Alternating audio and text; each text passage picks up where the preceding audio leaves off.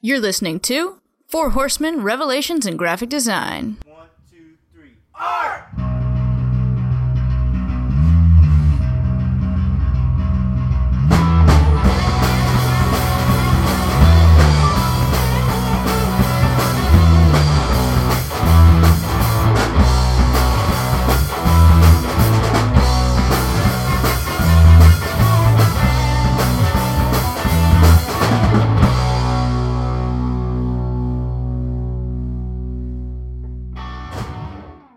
Basil's a pretty name. It's like almost as pretty as cilantro.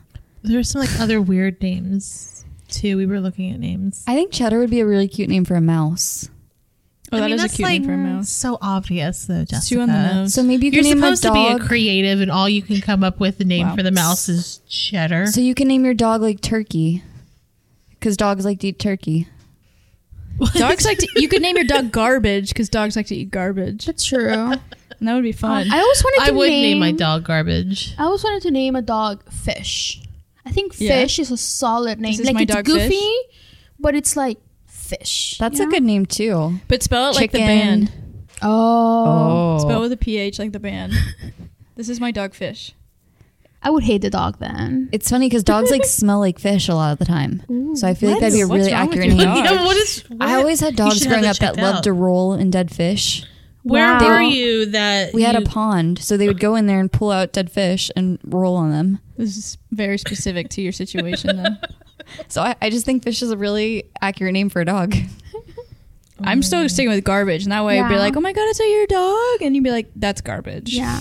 Or like Frito. I feel like dog smells like Frito sometimes. We were They actually- do, and that's scientifically Frito paws. proven. Their paws. There was like a little video where they were blind smell testing people, and they'd smell Fritos, and then they'd smell dog paws, and they'd said that the dog paws smelled more like Fritos than That's Fritos so did. gross. They It's have like the a, bacteria They have like growing. a yeasty bacteria. I was talking to yeasty a coworker bacteria. just the other day about the same topic of pet names, and he suggested naming a cat Smelly Twat because he just thinks it'd be funny at the vet to be like, Smelly Twat, the doctor will see you next. Like, and if you think about it, when you go to the vet office, like I know the Banfield at PetSmart near me does this. They'll have a board up there that says like the names of the pets who are getting groomed or about to be seen, and like 3 out of 10 of those guys are all freaking named Oreo.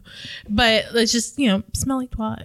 Like, I just, And there's any name that makes people feel uncomfortable, I think would be funny. That's a solid. Yeah, and then some vets will put the name very nicely in the room of the animal that's coming in next. So you walk in and it nicely says "Smelly Twat," and you feel like that's so personal. Thank you. Written in a nice script. Very That's classy. so nice. Yeah, you're talking with the Four Horsemen today. And Speaking of smelly twats, speaking of smelly Speak for twats, yourself. we got a whole bunch of smelly twat to talk about today. Oh my God. Jesus. can we edit this part out, please? No. It's the best part. Yeah, you're speaking with the Four Horsemen and no one else. In a little episode we call Horseplay. No one else. No one else. There's nobody else here. It's a dark room. There's no windows, no doors, There are and you're no inside with horse 4 masks. horses. And we're all wearing horse masks, as you might have seen in the video that we posted recently of all of us. So we just got Opening through presents a and masks? secret Santa exchange and probably the most awkward Facebook Live videos that the world has ever seen. But I think it went great. Well, what's really awkward about it is we're in my office space and there's security cameras everywhere. So I'm sure the security men are just watching me running up and down the halls wearing my horse mask. Is there somebody like legitimately watching Yeah, a live probably. feed of this? Like, And you were Like they said that there's galloping. 24-hour security this 7 days a doesn't week. mean So that there's a 24-hour security person, though. yeah, so let's hope they don't watch these recordings. Actually, It's hopefully really they awkward. watched It's it. really funny. Be like, I wonder what happened this weekend. Let's fast forward through the tape, and they'd be like, what the hell? What kind of nonsense? But they won't know it's you. But you were like doing a True. horse gallop. I was literally galloping down the hallway wearing a horse mask. I like how you did it when no one was watching you. You But did at least not they have won't to It know was do for it's you. yourself. That was for you. it was for me. All right, the Horsemen are here to talk to you today about our own personal lives. So instead of turning the tables on a guest and getting their secrets, now we're diving deep into the Horsemen. New changes, new lifestyles. Basically, all things new and jobs in general. So some things we wanted to talk about today are how to know when it's time for a change, how to adapt to a new job or role, and also how to grow in the role that you might be in. So first things first, I know a lot of us here have recently gone through some big changes in our jobs. So how did you guys know that it was time to make that leap? Like Christine especially, I know you recently went from being art director for Orlando Magazine to Tupperware. Can you tell us like a little bit about what that was like? How did you know it was time for that change? I'm going to turn this question right back around to you, Jessica, because you're the one who most recently made a change. My change was a year ago. You've made the big leap. Was it really over a year or already? it's already Man, a time year. flies. I know. Jessica's made a very scary leap where she's now working remote and leaving an office-like environment to now go out on your own and work remote for a company in New York. You tell us what that's like. Yeah, so it's been very, very different. I'm referencing an article right now from Forbes just about 5 ways to tell if you need a career change. And when I was reading through these, they really kind of resonated with me because a lot of these were things that I was going through. What are some of the things? So one of those things was just feeling a little bit exhausted and depleted. Like sometimes, you wake up in the morning and you have no desire to go to work, right? Like you'll feel like mentally tired and you're not really feeling like challenged. You're not excited to go to work. And That's like, if you are not enjoying where you are at, that's probably a really good indicator that you need to move on. right. It's easier said than done. Obviously, not everyone can just like, oh, I'm gonna pack up my shit and go, to another job. But life's too short to not be doing something that you at least love. Exactly. I mean, we spend so much of our time at work. My time spent, 80-20 at work. So if you're just having a terrible time, that's the majority of your life now, is like being miserable. You can't get out of bed to go to work. What's the point? Yeah. Right. Because, we're spending more hours working than nearly anything else. And I feel right? like there's a difference between like being tired and even like mentally drained, but there has to be that lack of like the silver lining and the fulfillment and the enjoyment, because I get tired, emotionally drained, like you get beaten down after a while, but there's always that little silver lining that brings you back of like, but at the same time I either like what I'm doing or I realize that this is just a rough patch as a stepping stone to get to something I really believe in and something I really want to do. So you kind of have to weigh pros and cons of like, are there enough pros to deal with the cons of being like tired and beat down and taking all of your energy? Is there enough pros to balance that out? Right. Something else that's interesting is just like really kind of analyzing your job and seeing what are those things that give you that energy? Like what excites you? And then what are the things that start to kind of take away that energy? What are the things that bring you down? And try to find a job that gives you that energy. And, for me, it was kind of having challenges, having places that I can like have more of a creative outlet. And with my previous job, I feel like my talents and abilities weren't really being used to their fullest extent. It was a very laid back, easy job. I had no challenges. And with this new job, I am learning and growing and I am being challenged. And that's exactly what I wanted. That sort of thing does energize me and keeps me happy with my job. So even though it was a huge leap that I'm still adapting to, I definitely don't feel any remorse. I definitely feel like I made the right decision. Well, and I don't think you can make any assumptions about what is the job going to be like. I mean, obviously when you go to the interview, ask whatever questions you can about, what's the day-to-day like, and why do you love working here? All those things where you can kind of try to dig in deep to the company culture, but you still won't know until you're actually in it. When I was first approached about the job at Tupperware, I was kind of like, Tupperware, really? That's a thing? It's still a thing. And like, I wasn't really sure. I was like, well, what does that what's that job going to entail? Is that really, you know, do I want to just like art direct photography for containers for the rest of my life?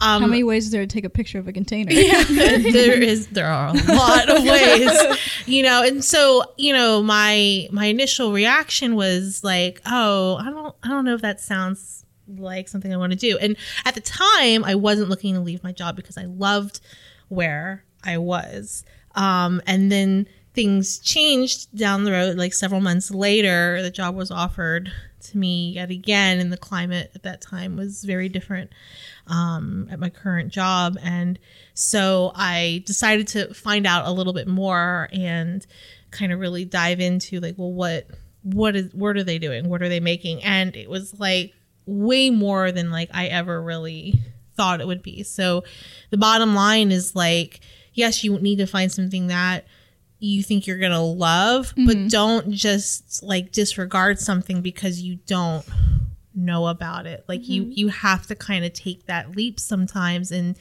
test something out. If it doesn't work out, it doesn't work out. It's not the, you know, end of the world. You know, we've all probably been in jobs where we were like, oh, this probably wasn't a good idea. Yeah.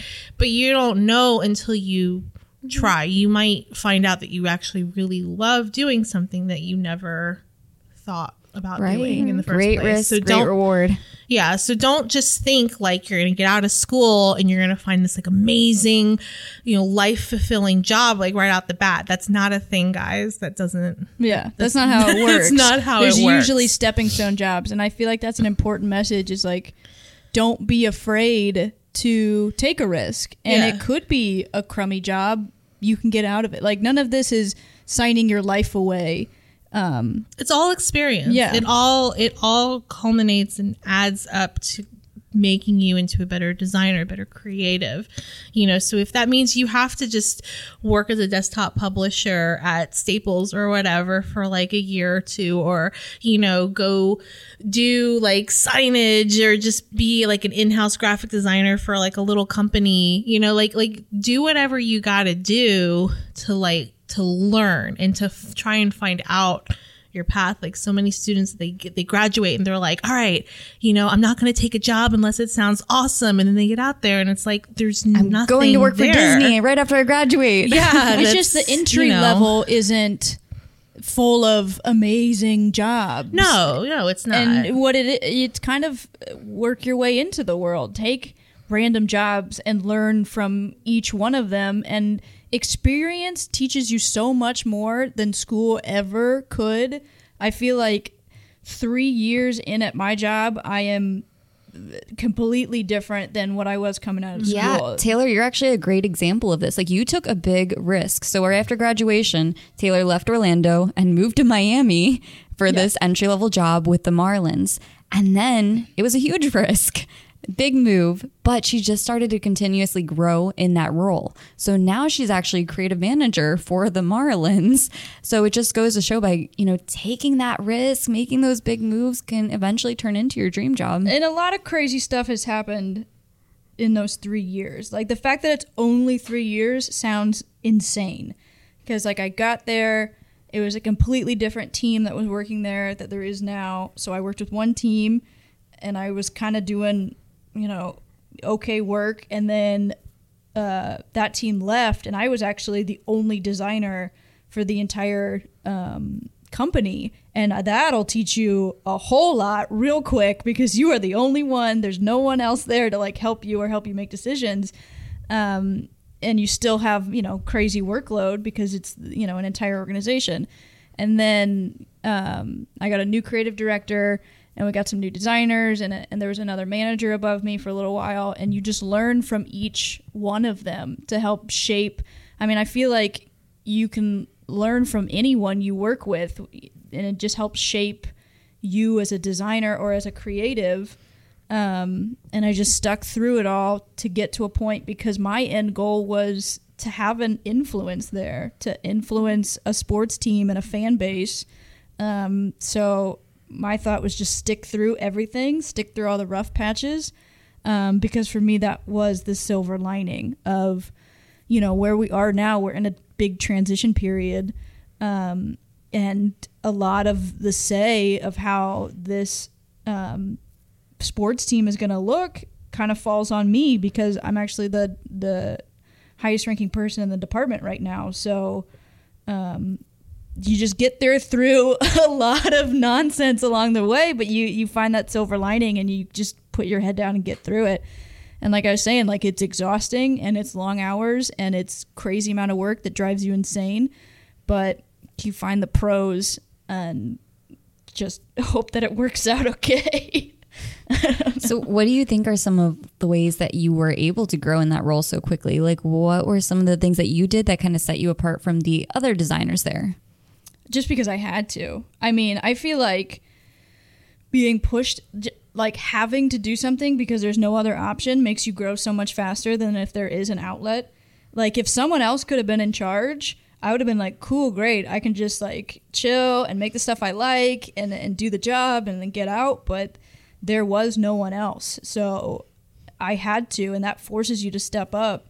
But then I realized, hey, I like having a say. Like, I want to keep this going. And then you kind of start to put yourself in that position because you realize, oh, this isn't as scary as I thought it was. And what's key to me is relying on my team and completely trusting them. So surrounding yourself with people that you trust and that you can rely on. I don't feel like I'm alone, like an island, trying to make all these decisions. You know, if it's a photography decision, I rely on my photographers. If it's a video decision, I rely on them.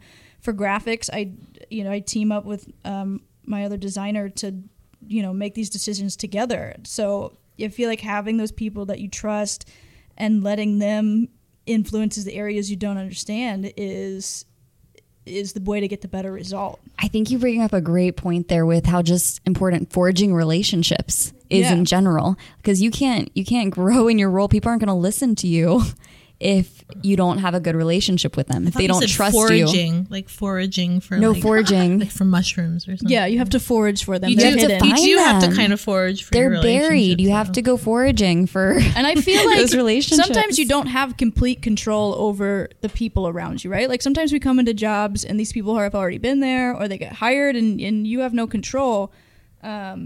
But I think what's important is realizing the people around you that are working really well with you and strengthening those bonds. And realizing when you have something really special, like we feel the department at the Marlins, we recognize how lucky we are to have each other because of the way we like work together, that like we don't take that for granted. So I feel like once you find a good counterbalance to you and people you work really well with, like don't take that for granted. Lean on those relationships and like push each other to grow. And it's not going to be everyone you work with, but I'm sure we all have a few people, maybe not even in your company, but in your freelance, in your side projects, we all have those people that when you team up with them, you're like, wow, this is really working. Like we're really bouncing off of each other really nicely. Yeah, and I think something that becomes, like you said, like very special is when you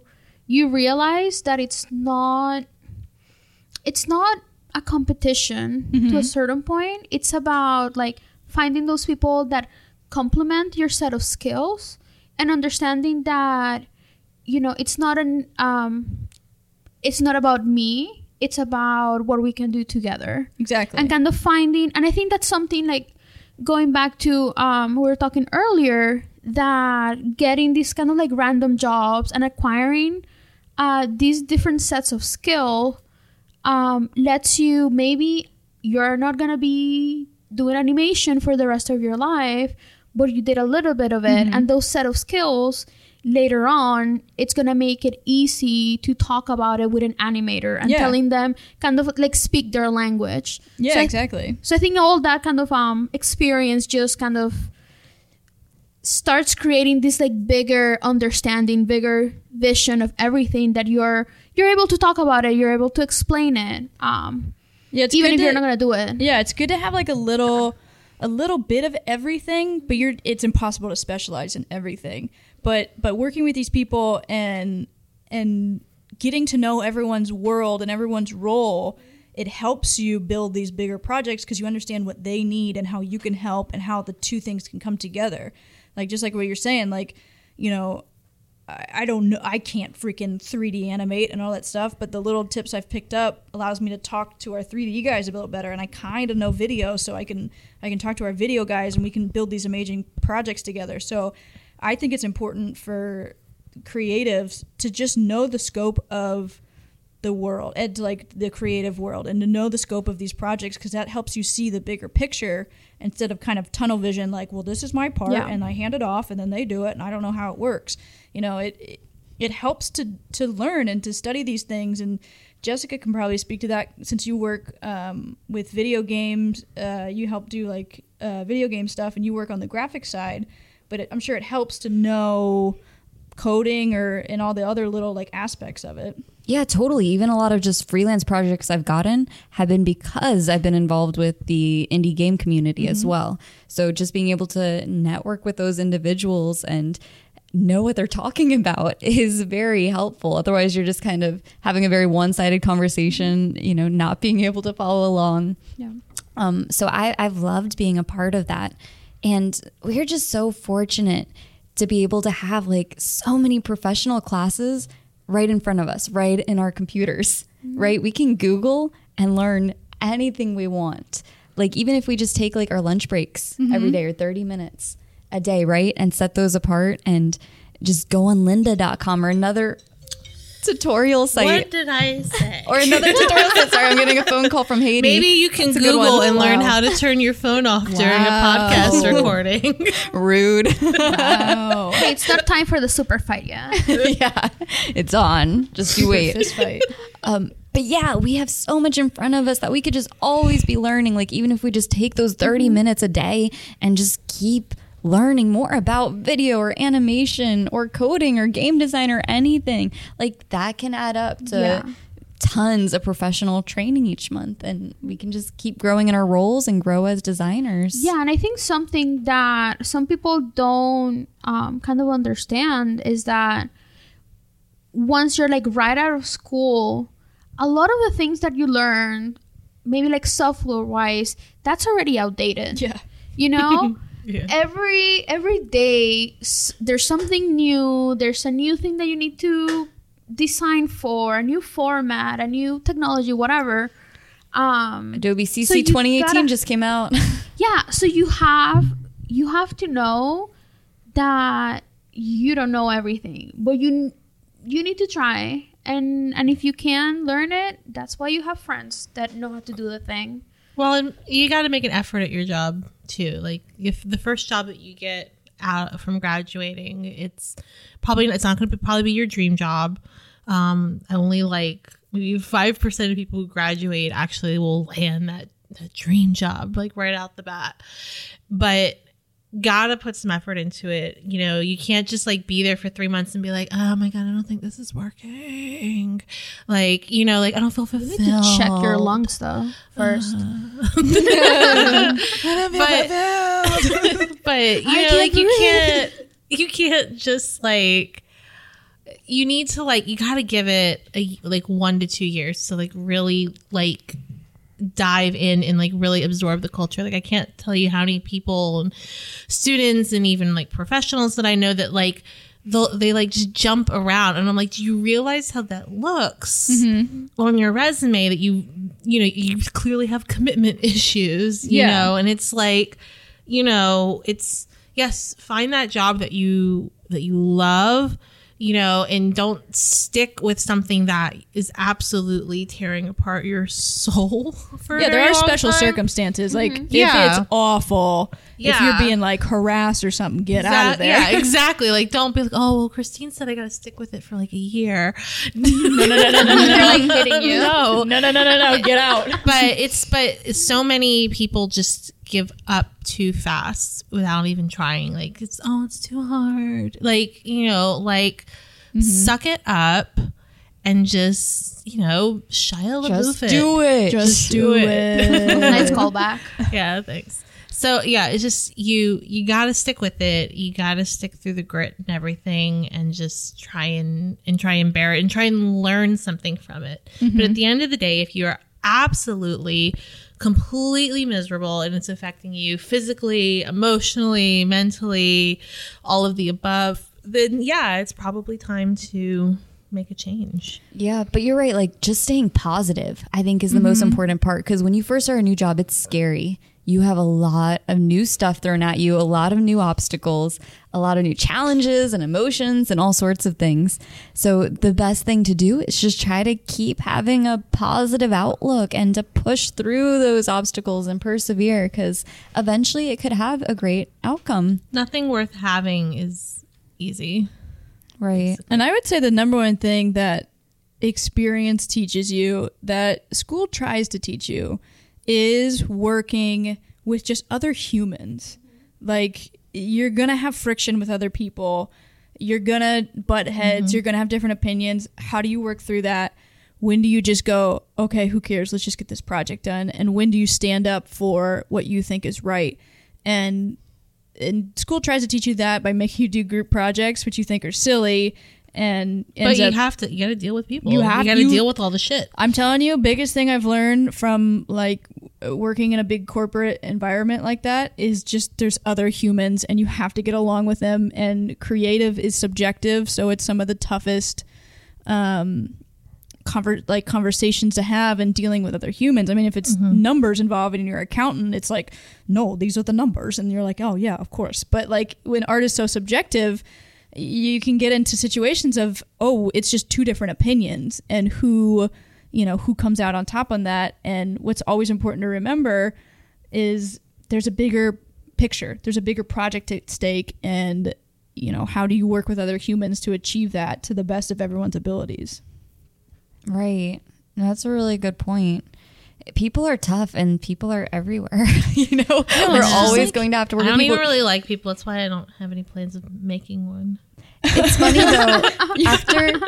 I'm not going to make one because then I'd have to see it. After working remotely though, you kind of start to miss people a little bit. Yeah. How is it for you kind of being like, you do have coworkers, but they're like computer robots that you talk to? I mean, they're humans, but for all you know, they could be robots. Could be Skynet. Yeah. Do you even know what that is, Jessica? Skynet? Yeah. I'm assuming it's something like Skype or... What? No?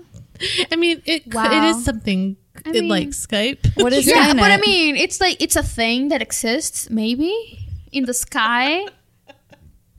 So it's not like Skype? It's from a movie. It's from Terminator. Oh. I'm deprived of culture. So tell us what it's like to work with Terminators. Yeah, tell us what it's like to work with Skynet. Yes, you have like bi-weekly meetings and stuff. So you're still contacting people. Like I have to reach out to directors frequently.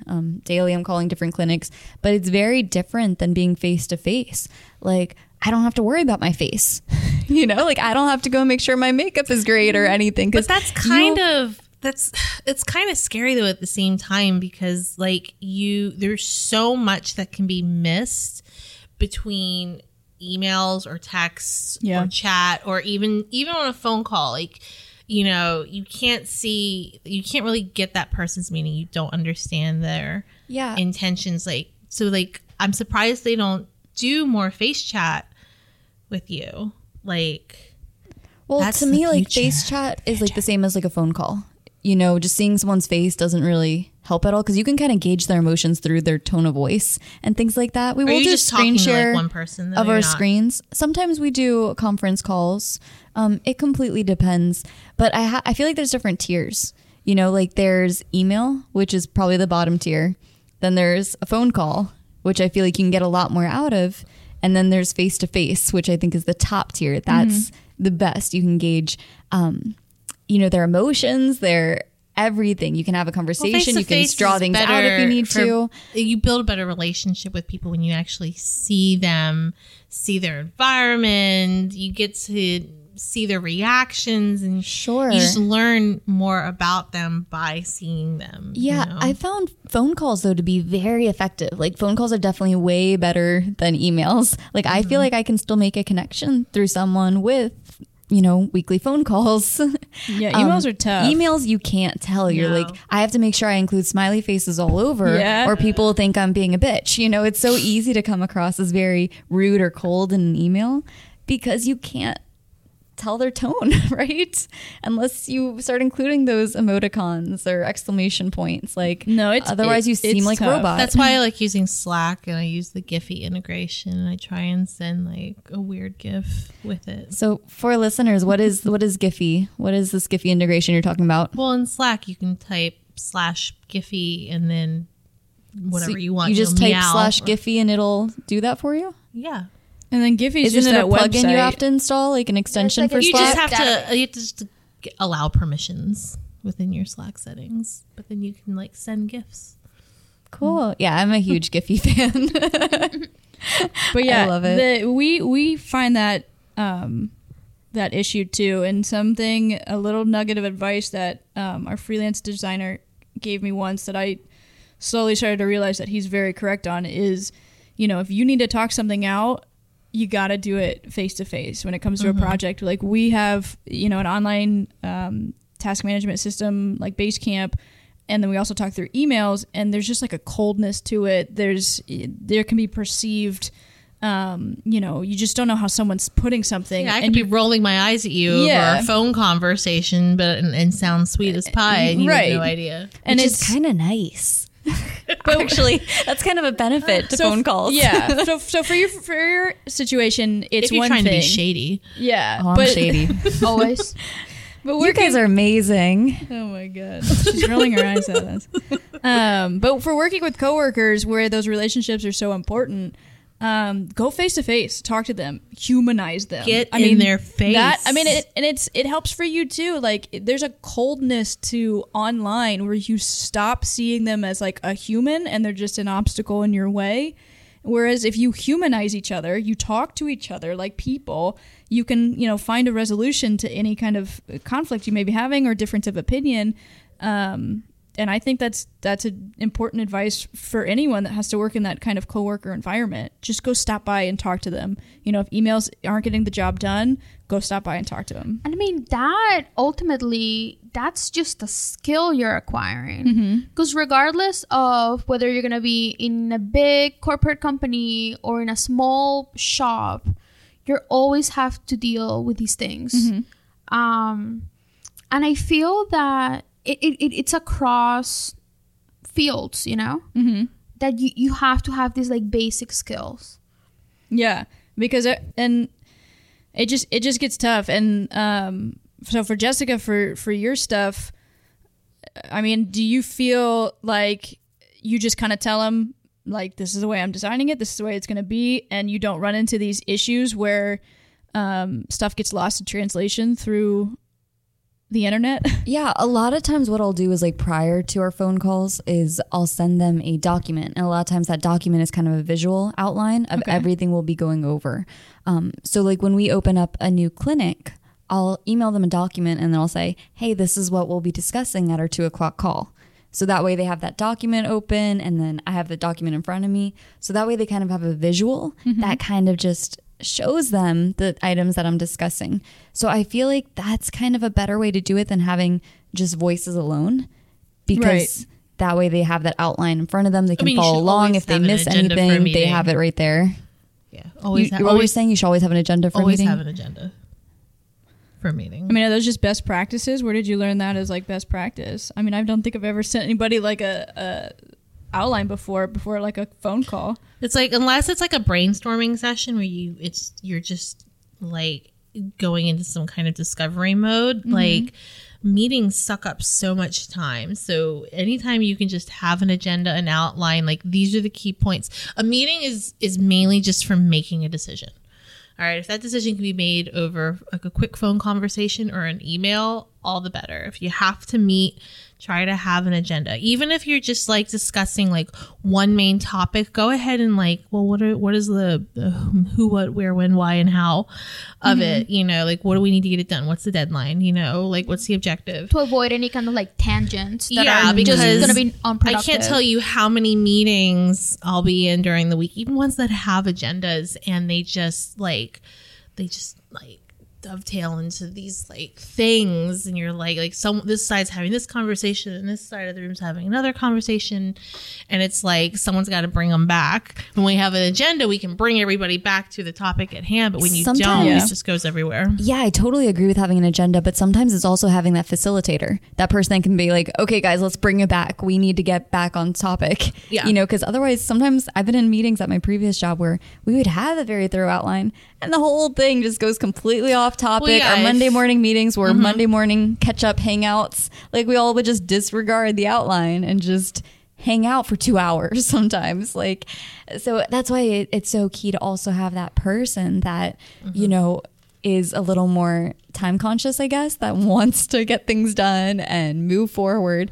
Otherwise, it's so easy to get off track. Yeah, that's why it's different if it's like an exploratory session versus like a meeting and we're here to make a decision, or we're here to just get very specific information out and then move on with our lives, because meetings suck away the life. It kind of reminds me of that conversation we had on a previous podcast about brain writing versus brainstorming. Yeah. You know, how much more effective it can be to write out your ideas prior and then to discuss those instead of spending 2 hours just everybody, whatever pops in their head, you know, it kind of which breaks I've out actually, the shit hammer. Yeah, which I've actually done. I mean, if we're going to have a meeting about creative ideas for something that's upcoming, it has helped to do like a little list of, hey, these are the ideas that I've had already.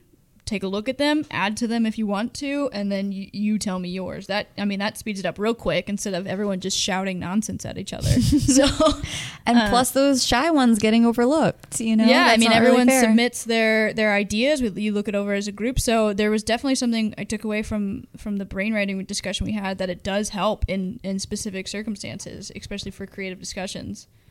I believe it.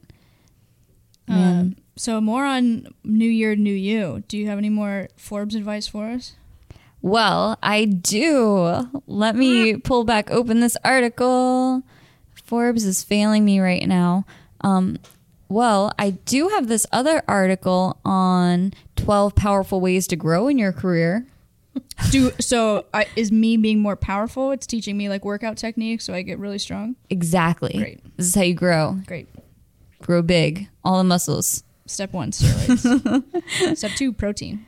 But it's pretty interesting. A lot of it is saying that things that you should do is just like travel smarter. So, you know, just kind of to keep working wherever you're at. So if you are doing a commute, maybe taking the train to work or anything, just to keep working through that train ride, or even on your weekends. Working on my commute. Yeah, work on your weekends. This is basically telling you to work. I will fight this article right now. That's you tell me who wrote this article. I will go to their house and I will kick their ass. Article, because I am not giving up my commute time and my weekends to continue working.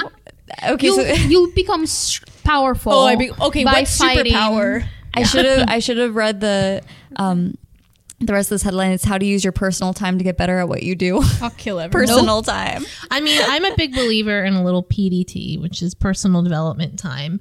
But I think that you should take, even if it's just 15 minutes, like 15 to 30 minutes out of your work day, your actual 8 or 9 hour or however long your work day is, and just like set aside time. And whether you're just like reading a book that's supposed to kind of just like help develop you further, or you listen to a podcast, or, you know, something like that. Like, you're just taking that just a little time every single day to just develop yourself further. It may benefit the company you're working for. It may not. That's not, at the end of the day, that's not what it's about. But good leaders will always work in a little personal development time.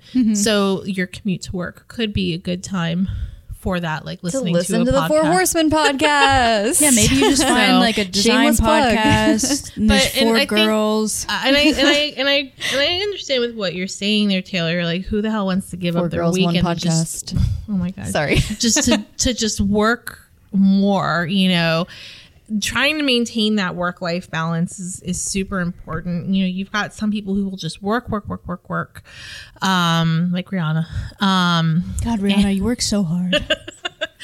What? And Shout out to you. Rihanna? never mind. Oh, the song! Wow. Work. Okay. Whoever's keeping tally Oh my of God. references Jessica gets, that's one. But Took a while, but it's you'll see people, they just all they do is just work all the time, and you're just like, no, like you have to have your own time. You have to have work-life balance. You will burn out if you spend every weekend working. That doesn't mean that when it's necessary that, okay, maybe I do need to do a little work this weekend or a little personal development time over the weekend. But you can't do it every weekend. You gotta just pace yourself. But the thing is if you do want to get ahead and you do want to move up in your career, you do have to do more than just the bare minimum. Oh, and that absolutely. might mean working later hours or working a few weekends in order to get there. But hopefully that doesn't stay like that. And once you get to that next level, you have to then maintain that kind of weird ass schedule. Like that's not healthy either. So it's about finding that balance. I mean, that is an interesting point. How do you take yourself to the next level? I mean, you're at wherever you are in your career. You're the listeners out there. You're at where you are in your career. How do you get to level up? How do you get the the mushroom and reach Big Mario? Well, it all depends on the person too. Not everybody is meant to be a leader. People who want to be leaders, some of them probably shouldn't be leaders. But some people are just fine like being the workers, and that's cool. We need you. We still need, you don't have, if you don't want to be a leader, if you don't want to be in an admin position, don't. Like that's fine. But every step that you take up in your career is going to come with more and more responsibility. So you have to kind of figure out where that line in the sand is for you. At what point do you want to be really responsible for stuff or be responsible for other people? Not everybody wants that. But if you do, you need to be ambitious. You need to step up your game. You need to go to seminars. You need to go to conferences like Creative South, April 12th through 15th, 2018. How much are they paying you for this? Nothing. You need to get your learn on. You need to expose yourself. Or AIGA, right, Raina? Yeah. You need to join organizations. You need to take a leadership role within AIGA or some other design or creative organization. Or it doesn't, even if you're a non-creative listening to this, any organization, like if take on a leadership role, take some responsibility for something, volunteer, whatever you got to do to kind of set yourself apart. Sure. This also really kind of ties into what we were talking about initially about how do you know when it's time to jump ship. Right. Sometimes you reached a point in your career where there's just no room for growth, right? The company's not growing. Your boss basically would have to die for you to be able to move up. Well, People die. sometimes. Yeah, that honestly was kind of one of the reasons that I had to leave the magazine. Not because my boss wasn't going to die or something like that. It's not what I meant. It's a weird segue there. No, but just with the way that the parent company was moving, and not the magazine itself. I love my magazine family. They're amazing. But the parent company, I'm sorry, was garbage. But the direction that the company was moving, the snail's pace at which they were moving at, and the policies they were now implementing that were basically going to nickel and dime me, a senior level admin position, I was like, no. Yeah. I was like, I clearly don't. I clearly can't really grow here, salary wise or even really position wise. And the position wise wasn't so much a problem for me when I was there. I was art director. There really weren't like a million titles under us, so there really wasn't anywhere to go title wise, but I was fine with that.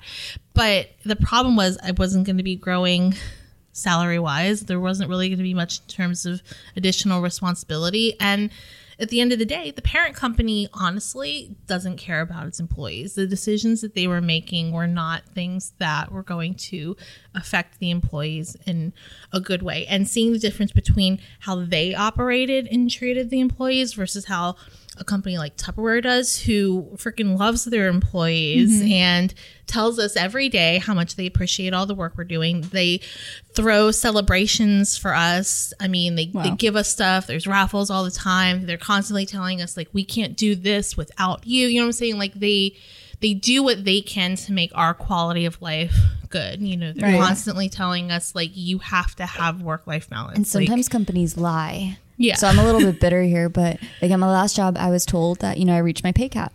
Then I tell them I'm leaving and they're like, oh, we could pay you more. See, that's the kind of stuff that's like you have to invest in your employees. You have to inspire some loyalty there, and you have to take care of them. Honestly, it should be employees first and customers second. There are plenty of success stories out there of companies who take care of their people first. And then the people, they want to put in the hours, they want to be there, they genuinely care and love the company and what they do, and that makes a big difference. And so if you're working for a company that clearly doesn't value you and you don't have anywhere to go and you've talked to everyone you can, I mean, don't sit there and freaking just wait for someone to be like, hey, here's promotion, like, here's not gonna here happen. you You have go. to make it happen. Yeah, If it like, I doesn't- can't tell you, people just like sit there and they expect this shit to be given to them, and I'm like, no, just because you've been here like 10 years doesn't mean I'm just going to put a promotion into your lap. If you're not showing any ambition that you wanted, if you haven't straight up come to me and been like, what is my next step? Where can I go? What can I do? How can I get a pay raise? How can I get more responsibilities? I'd like to, or just come up with, I'd like to take on X, X, and X. Like, it's not, no one's just going to hand it to you like a gift. You need to work hard and earn it. But the bottom line is that if those opportunities aren't there, if you have asked for these opportunities to step up or for more responsibility and they don't have it, and you're really just kind of frustrated because you know you can do so much more, then that's a good indication that it is time to move on. So there are thresholds you can hit within your company. And as much as you might like where you are, if you're at a threshold, you have that decision to make of like, am I cool with stopping here in my career? And this is... It was a hard decision leaving the magazine. Right. I was willing to put in, like, I was there for 5 years. So I was willing to put in like another like 5 or 6 years easily. Right. But it's just, I just kind of reached this point where it's just like, I have a much better and a much bigger opportunity presented to me. And I'm at this point in my career where I need to take that. Right. And did you search out other opportunities, or was Tupperware something like they approached you? They approached me. So sometimes there was one other, like, I think AAA approached me as well. So sometimes that can happen where it's, you get approached and this new path kind of opens up for you, and then you do have those tough decisions but don't to make. sit around and wait for someone to approach you or wait for that path to just open up. Like, I'll admit firsthand that I've been very lucky in my career and how I've gotten my jobs, and a lot of it's just been through connections with people, and so that's why it's just really important, like, get out there, start working. I really don't think that you should freelance full time once you graduate. Like, I think you need to get out there and really try and dive right in, figure out how the hell you're supposed to work with people. But the nice thing is, like, okay, if you don't get a job right away, you can still freelance. Like, you still have the design skills. You don't have to work for the man in order to make money.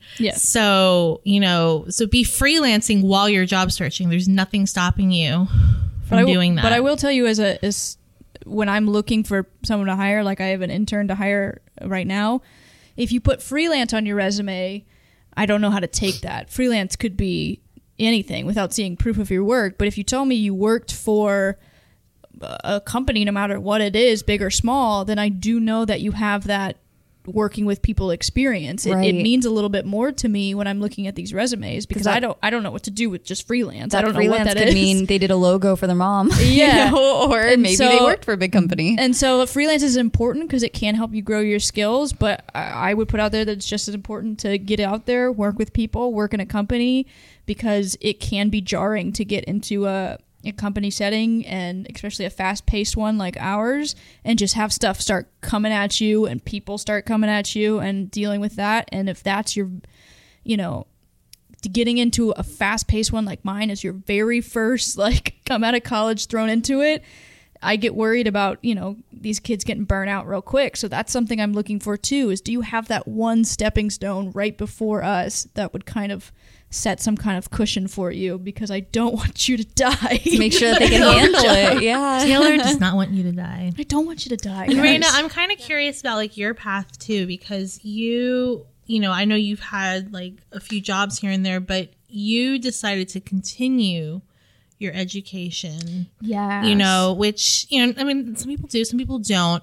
But what was the deciding factor really between, I'm just going to go out and start working? Because where did you work once you graduated the first time, like Valencia? The first Weren't job you at that night? I got, yeah. That's right. I actually, when I was studying design, I got recommended from one of my professors to just come in for an internship.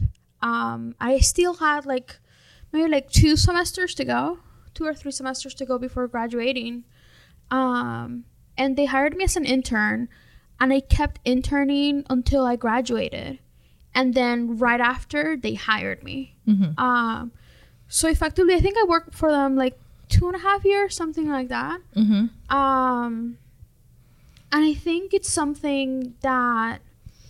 What was your trigger? How did you know it was time to leave and move on to the next thing? I think I have a really different path from other people, because a lot of my decisions have been influenced by my status as an immigrant. So it's always what's the next thing that is going to allow me to remain here. And because since I was little, I always knew I love school. And I realized that I love being in an academic environment. So I knew I was going to be going to higher education and continuing education. You knew what your passion was and you pursued it, Not everyone's that lucky, so it's good that you knew that. So I knew that. So I did I lost my train of thought, sorry. Higher education. Yeah. So after I was working there, I really enjoyed, I love the people that I was working with and all of that. But I mean, controversial enough, I didn't love graphic design. I know, but that sounds Secrets weird. revealed. But exposed. Get off our podcast. More in the sense of I started figuring out that it wasn't my thing. I can do it, and I do enjoy doing it, but it wasn't my passion. And that's when I discovered illustration, and then I knew this is my thing. Mm-hmm. And then after going for school with that, something kind of going back to what we were talking earlier, illustration, it's a very isolating career. So I think it's funny, the way that I see kind of interacting with people, I see it as a skill that I need to have. And it's something that it's almost like a break from the work that you're doing, because you're probably at your house working off your couch.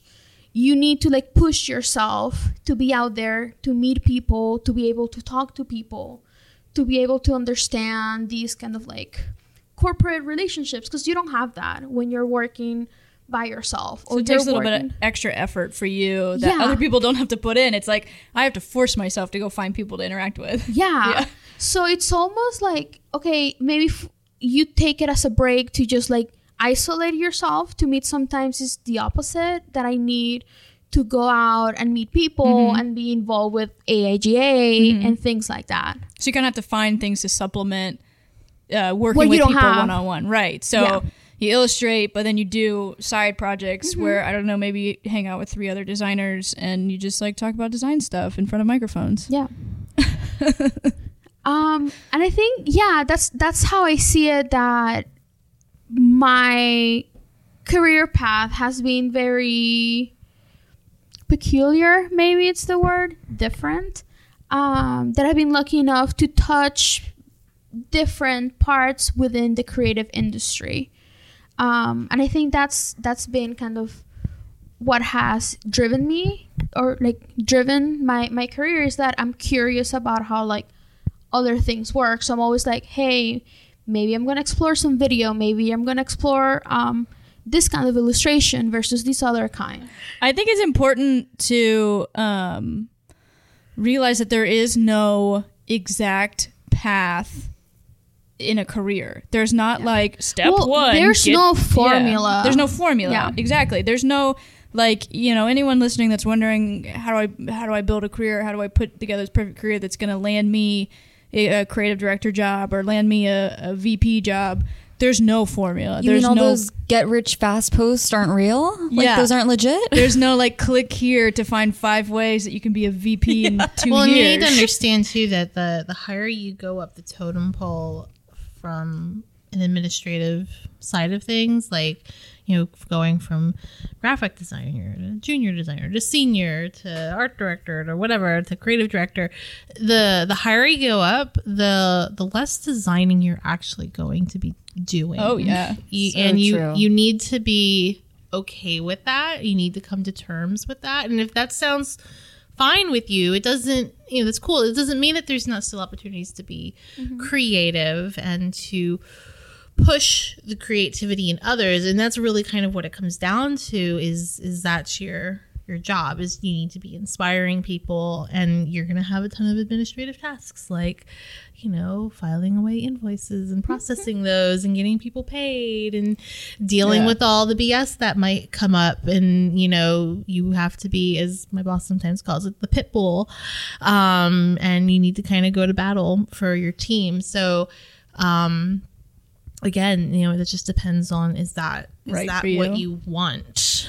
And that's what kind of made me nervous is my creative director left, and we were about to get into a big transition time, and that kind of left me not by myself, also with my team, to kind of fill his shoes. And something that I struggled with when people kept looking at me like, are you going to take his job? Which I was like, I don't want his job. I want my job. Like, I want to be in the thick of it, designing these pieces. I don't want to be, like you're saying, doing, you know, the high level stuff of dealing with your, you know, I do try to lead my team when they need it, but I also like, you know, being a cog in the machine that builds the whole thing. So that's something that like I struggle with it. Well, I want to be making the stuff. I don't want to give up like that side of it just yet. And I feel like you do have to do those personal assessments of like, what do you feel right now is what you want to do for your career? Do you want to be the big picture person that's leading this team and making the high level creative decisions, or do you want to be building it with your hands and putting it together? And so that's something that I have to think about like right now. Yeah, it's really interesting how design careers can really branch out, like how you can start doing so many other things from it. Like with graphic design, you could do illustration, right? Or, for sure. You know, I'm doing more marketing now, or video production, or web design. Our friend that we were talking to yesterday, he's a UX designer now, you know? It can branch off into so many different directions. And I think it kind of goes back to what we were discussing before about finding those bright spots, finding what it is that energizes you. What do you enjoy? And then just pushing yourself towards that goal to being able to do that. At the end of the day, you need to pursue your passions. That's really what it comes down to. And if you're not, you need to figure out, well, what do I need to do in order to do that? You just need to go out and do it.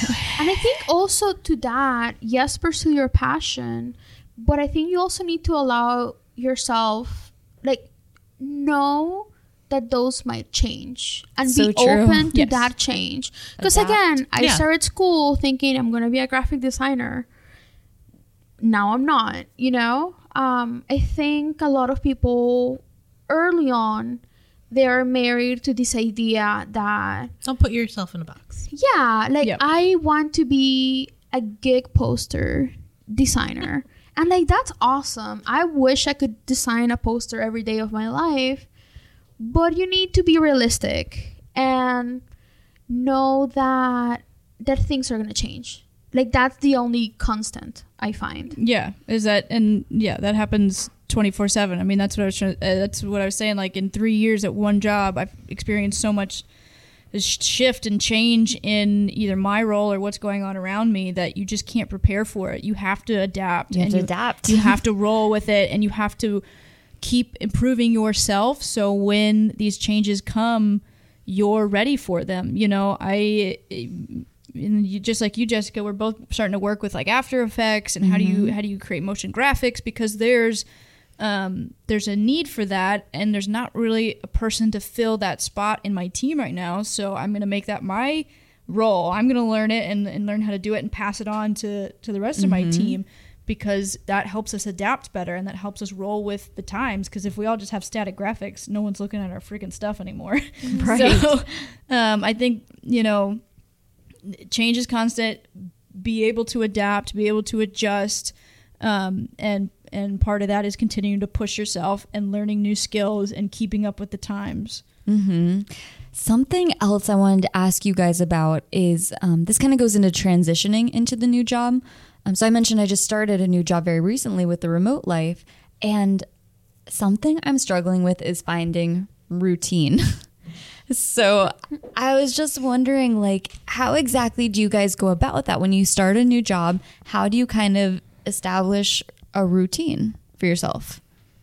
Well, I mean, don't expect to establish it like right off the bat. I mean, if you already hopefully have some good practices in place in terms of how you manage your time, you know, try to implement that. But the big thing is you need to learn and adjust to the company rhythm.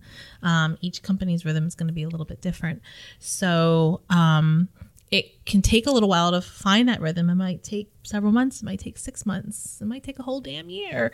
But the idea is to be kind of, you know, growing along with it, and you might have to implement a process and then make some changes. The big thing is just add some structure to your day. You know, say I'm going to get up at this time, and then try to like block off your day. You know, they're just doing a little Googling on how to manage your time at work.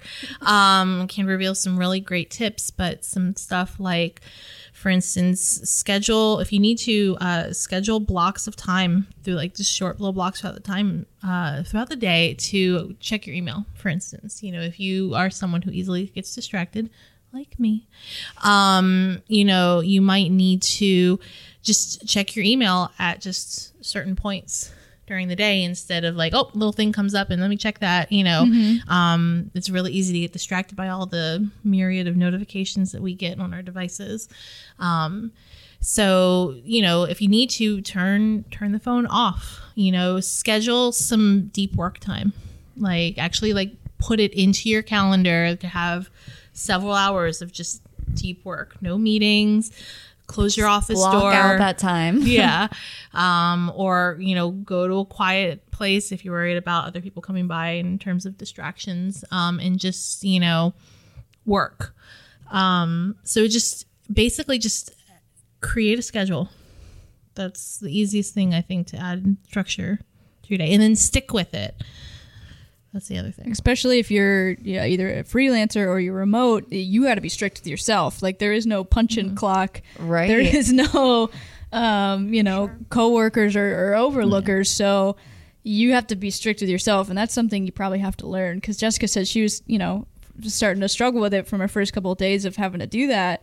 And it's kind of like a new skill to learn for you. But at the same time, like, you know, yes, you want to create a schedule and you want to, you know, stick to that as much, but don't get down on yourself. Don't berate yourself if you don't stick to it 100%. One of the nice things of being able to work remotely is it does give you that flexibility that if you need to go out and get the grocery shopping done, that's fine. As long as you're able to make up for the time, like, you know, you're going to be gone for like an hour and a half or whatever, you know, as long as you kind of work that in, like, okay, maybe that day I'm going to work until 6:30 or something like that. So it's just, you know, don't set yourself up for failure, you know, but, you know, try to just schedule things out. And just, if you're working remote, like, yeah, if you need to take care of stuff, go ahead. You have that flexibility. Kind of goes back into that like adaption, like we were talking about. Yeah. This is your new challenge to adapt to. Yep. Yeah. You know, like with our, we have new contractors that came in and, you know, we made them go through the first 30 days working the 5 days a week. And it wasn't until they hit their 30-day point, we're like, okay, now you guys can work remote 1 day a week. It just can't be the same day, blah, blah, blah, blah, blah. And it's optional. They don't have to. I think one of them was going to work remote every other week. But it's really up to them. And they have that option. But I wanted them to experience at least 30 days first of like, this is what the rhythm of Tupperware Right. They learn the culture. like, you know, look at what the demands are, look at how things come in through Trello, through Slack, through email, you know, look at the types of meetings that you're going to have, try and kind of figure out what that rhythm is like and what does it all sound like. And then you can work this remoteness into your schedule if you want. Working remote's not for everybody, but I'm a big fan of it. I'm trying to work remote more and more. Yeah, I'm definitely seeing the benefits of it. Like you do get that flexibility, but you do have to be really disciplined. Like just like everything you guys are saying, I think is so valid. Well, and I think it's good, Jess, that you decided to rent out of CoLab and go to a co-working space, knowing that you didn't have that discipline. You know, I think that's the first step, is recognizing whether or not you are a disciplined enough person to be able to do that. Right. And if you know you're going to be distracted at home by the cats or the TV, or if there's anyone else living with you, then it's good, like, that you have an actual working space that you can go to. And basically, this is your office. Like it's no different than if you were getting up and going to like your real office workspace. You're supposed to be there at 9, you know, just this now you don't have anyone to yell at you if you're like 30 minutes late or something like that. But it's good. You need to kind of set that schedule for yourself. And then maybe in time you won't need to. You might be able to leave CoLab or only be CoLab, you know, part-time or something, like once you've kind of found that rhythm with this new company. Right. Because, yeah, like once I'm in my office, I am so productive. I'm in that work mindset. Everything is great. At home, I can't get in. It's very difficult to get in that mindset. Like, you know, I have dogs jumping on me. The maintenance guy just arrived, you know, one thing after the other.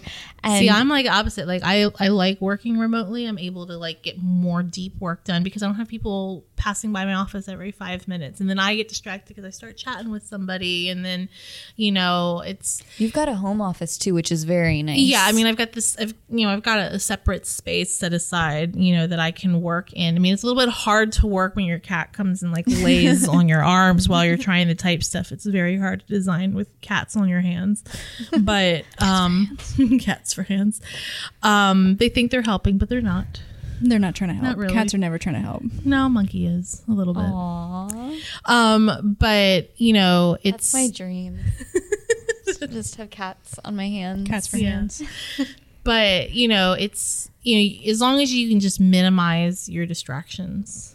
So you know. true. And speaking of cats for hands, this might be the perfect time to transition into our super fight. Oh, super I fight. bet you cats for hands is totally an option. I hope it is. If Are there it's like not, write-in cards? Claw your in faces somewhere off. there probably is. Okay, so super fight will be me versus Raina. Ew. Raina versus Raina. Okay. So we So you have our guys cards, and we will build your fighter. Build our fighter. You will be given a random Oh, right. I forgot about black the random card that Jessica will give. All right, so Raina, tell us who your fighter is. Okay, my fighter is the Navy. Wow. The whole Navy. That's not. I mean, could it be just the U.S. Navy? It could be all of the I mean, do navies. you want anyone else's? It could I be don't Old know. Navy. I think it could be Old Navy. It could be the color Navy. They have great like skinny Old Navy. jeans. I'm just saying. So the Navy. So the Navy as an entity, it is piloting an attack drone. The whole Navy has Whole one Navy. attack drone. One. They only You had know? budget cuts. They got one. It's the Nano Navy, okay? And it is armed with an infinite sausage lasso. The Navy is armed, or Yes. the drone is armed. You know, I will I guess leave that's a that. toss up. We'll let you. Yeah. We'll let you sort that You decide one how out. to use your sausage. Infinite sausage. What? Sausage lasso. Like sausage Wonder Woman lasso. But it's made of sausage. But it's made out of sausage. Yeah. Gotcha. All right. And Taylor, who's your fighter? I am Jason. The bottom half of him is a grizzly bear. And he's having a really good hair day. That was the other card. But just his like bottom hair is having a good hair day. Jason from the horror movie. Right. So, Jason Voorhees. yes. Yeah, Voorhees? Yes. From Chainsaw Massacre. But he's half bear. It's not from Chainsaw Massacre. From Friday the 13th. Yes. So I hope you guys, Silent nod. I hope you guys know the whole mythology of the Friday the 13th because he develops over the course of them. I mean, he goes to outer space. Yes, he does. He goes to hell I hope several times, I think. So what's I'm the using, other? What's sorry? He's half grizzly bear. Oh, he's half grizzly bear. So this card said bottom half is blank. Oh, I picked grizzly bear. So wait, He's his half bottom grizzly- half is his grizzly body bear, half- top half is human. Yeah, he got a grizzly bear peen. That's correct. Nice. Nice. it could be a female bottom half. You don't know that. Oh. Wait, I but mean, Jason's a guy, right? either So it'd way. be a- But I'm just saying. Either way, he got a fluffy butt. Doesn't matter. So who goes sausage first? versus sausage. Oh my god. Yeah. All right, so Reina who's- versus sausage. All right. So Sorry. in order to decide which one of you gets to choose whether to fight first or Ooh. Who decides? defer, which one of you pooped last? Oh. Yesterday. This Taylor? is so awkward. I think it's also yesterday. So what do we do then? shit. All right. Do you what's the Tiebreaker time poop off. yesterday? I have no idea. Was it yesterday evening, afternoon, morning? Yesterday evening. Oh, this is so It uncomfortable. wasn't yesterday evening, so I guess that means Raina. I'm cringing. So I go first Yeah. or I choose? You choose. You pooped. You were the most recent pooper. Yes. So you choose so to you get to defer. choose. Do you want to fight or do you want to let her go Oh, first? I want Taylor to go first. All right. All right. Okay. You gotta So let me poop- lay out poop some more, Let me. Taylor. I gotta eat some Paint fiber. Fiber. a picture, Fiber. please. Let me lay out for you some of the mythology of Jason. He is immortal. They have tried to kill him numerous times. We've gotten to like Jason 10. He went to outer space. While he was in outer space, he got fused with like nanobots or something and became like Super Jason. Immortal, nanobot, Super Jason that can take down literally anyone. Everyone has tried to fight him. Government entities have tried to fight him. Nobody wins. So, and he's got some grizzly bear claws too now. So that's just added. So he's got his machete, he's got his dope ass mask, and he's got some grizzly bear claws. And he just murders for no reason. There's no vengeance in some of these. He just murders to murder. So at some point on his murderous rampage, he'll get to the Navy and he'll just start murdering them too. And you know what? He's having a really good hair day. So he feels great about himself. He doesn't have any hair. His His confidence bottom half does. is through the roof. So, I mean, you can try to throw sausage lassos at him. You can try attack drones. As far as we've seen, that guy can go to hell. That guy can go to outer space. Doesn't matter. Going to, at some point, reanimate or come back or not die and attack you with his Jason freakish strength and take down a whole Navy. I don't think anything could really take him down permanently. Okay. That's fair. I mean, I accept that. But this is a plan of attack from the Navy. Let's hear it. Old We Navy. have the Old Navy. Is that their song? I don't know. It is now. So I have two things going for me.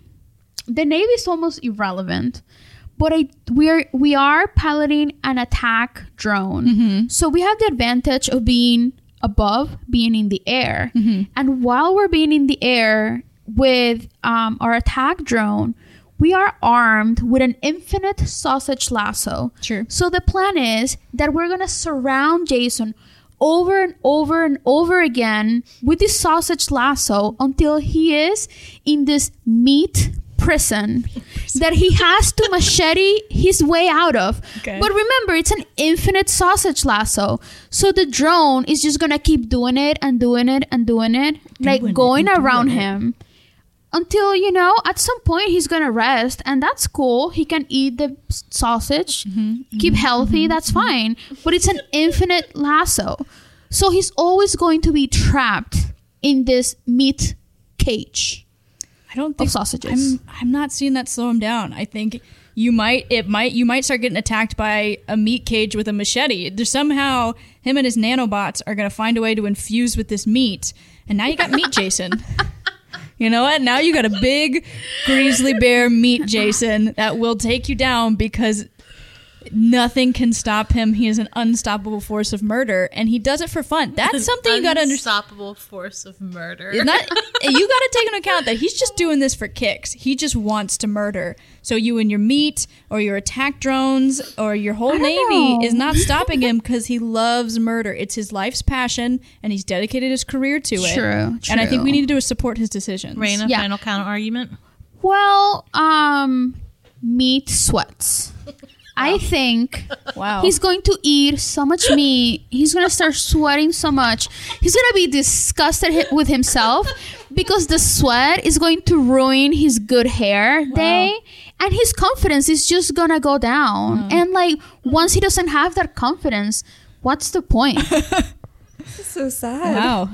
All right. So we leave it with meat sweats. Jess, thoughts? Man, this was tough because I really don't know much about the character Jason. So every time with this. You said he absorbed. Is that like one of his characteristics? Like he can absorb all his stuff to become it? Like, Jason, the one he goes to space, I think it's Jason 10 or Jason X. He gets fused with like nanobites that help rebuild him, so he like becomes part of things. So he would still be stuck in her infinite meat lasso. But he's Meat Jason. He's going to eat himself. He's Meat Jason. He doesn't eat. And she ruined your bad hair day. So you made a very good argument, but I've got to give this one to Raina. All right. Thank you. So I think there are valid arguments on both sides. But I feel like Raina severely underutilized her navy. Like, she's got the entire navy. And all you really did was lasso him. There wasn't really any action after that. Like, what are you going to do to him after you've meat lassoed him? And that's what I was waiting for. And because there just wasn't any follow-up to that, I feel like I have to just assume that one guy can take down the entire navy, drone or lasso otherwise. So it looks like we're at a draw here.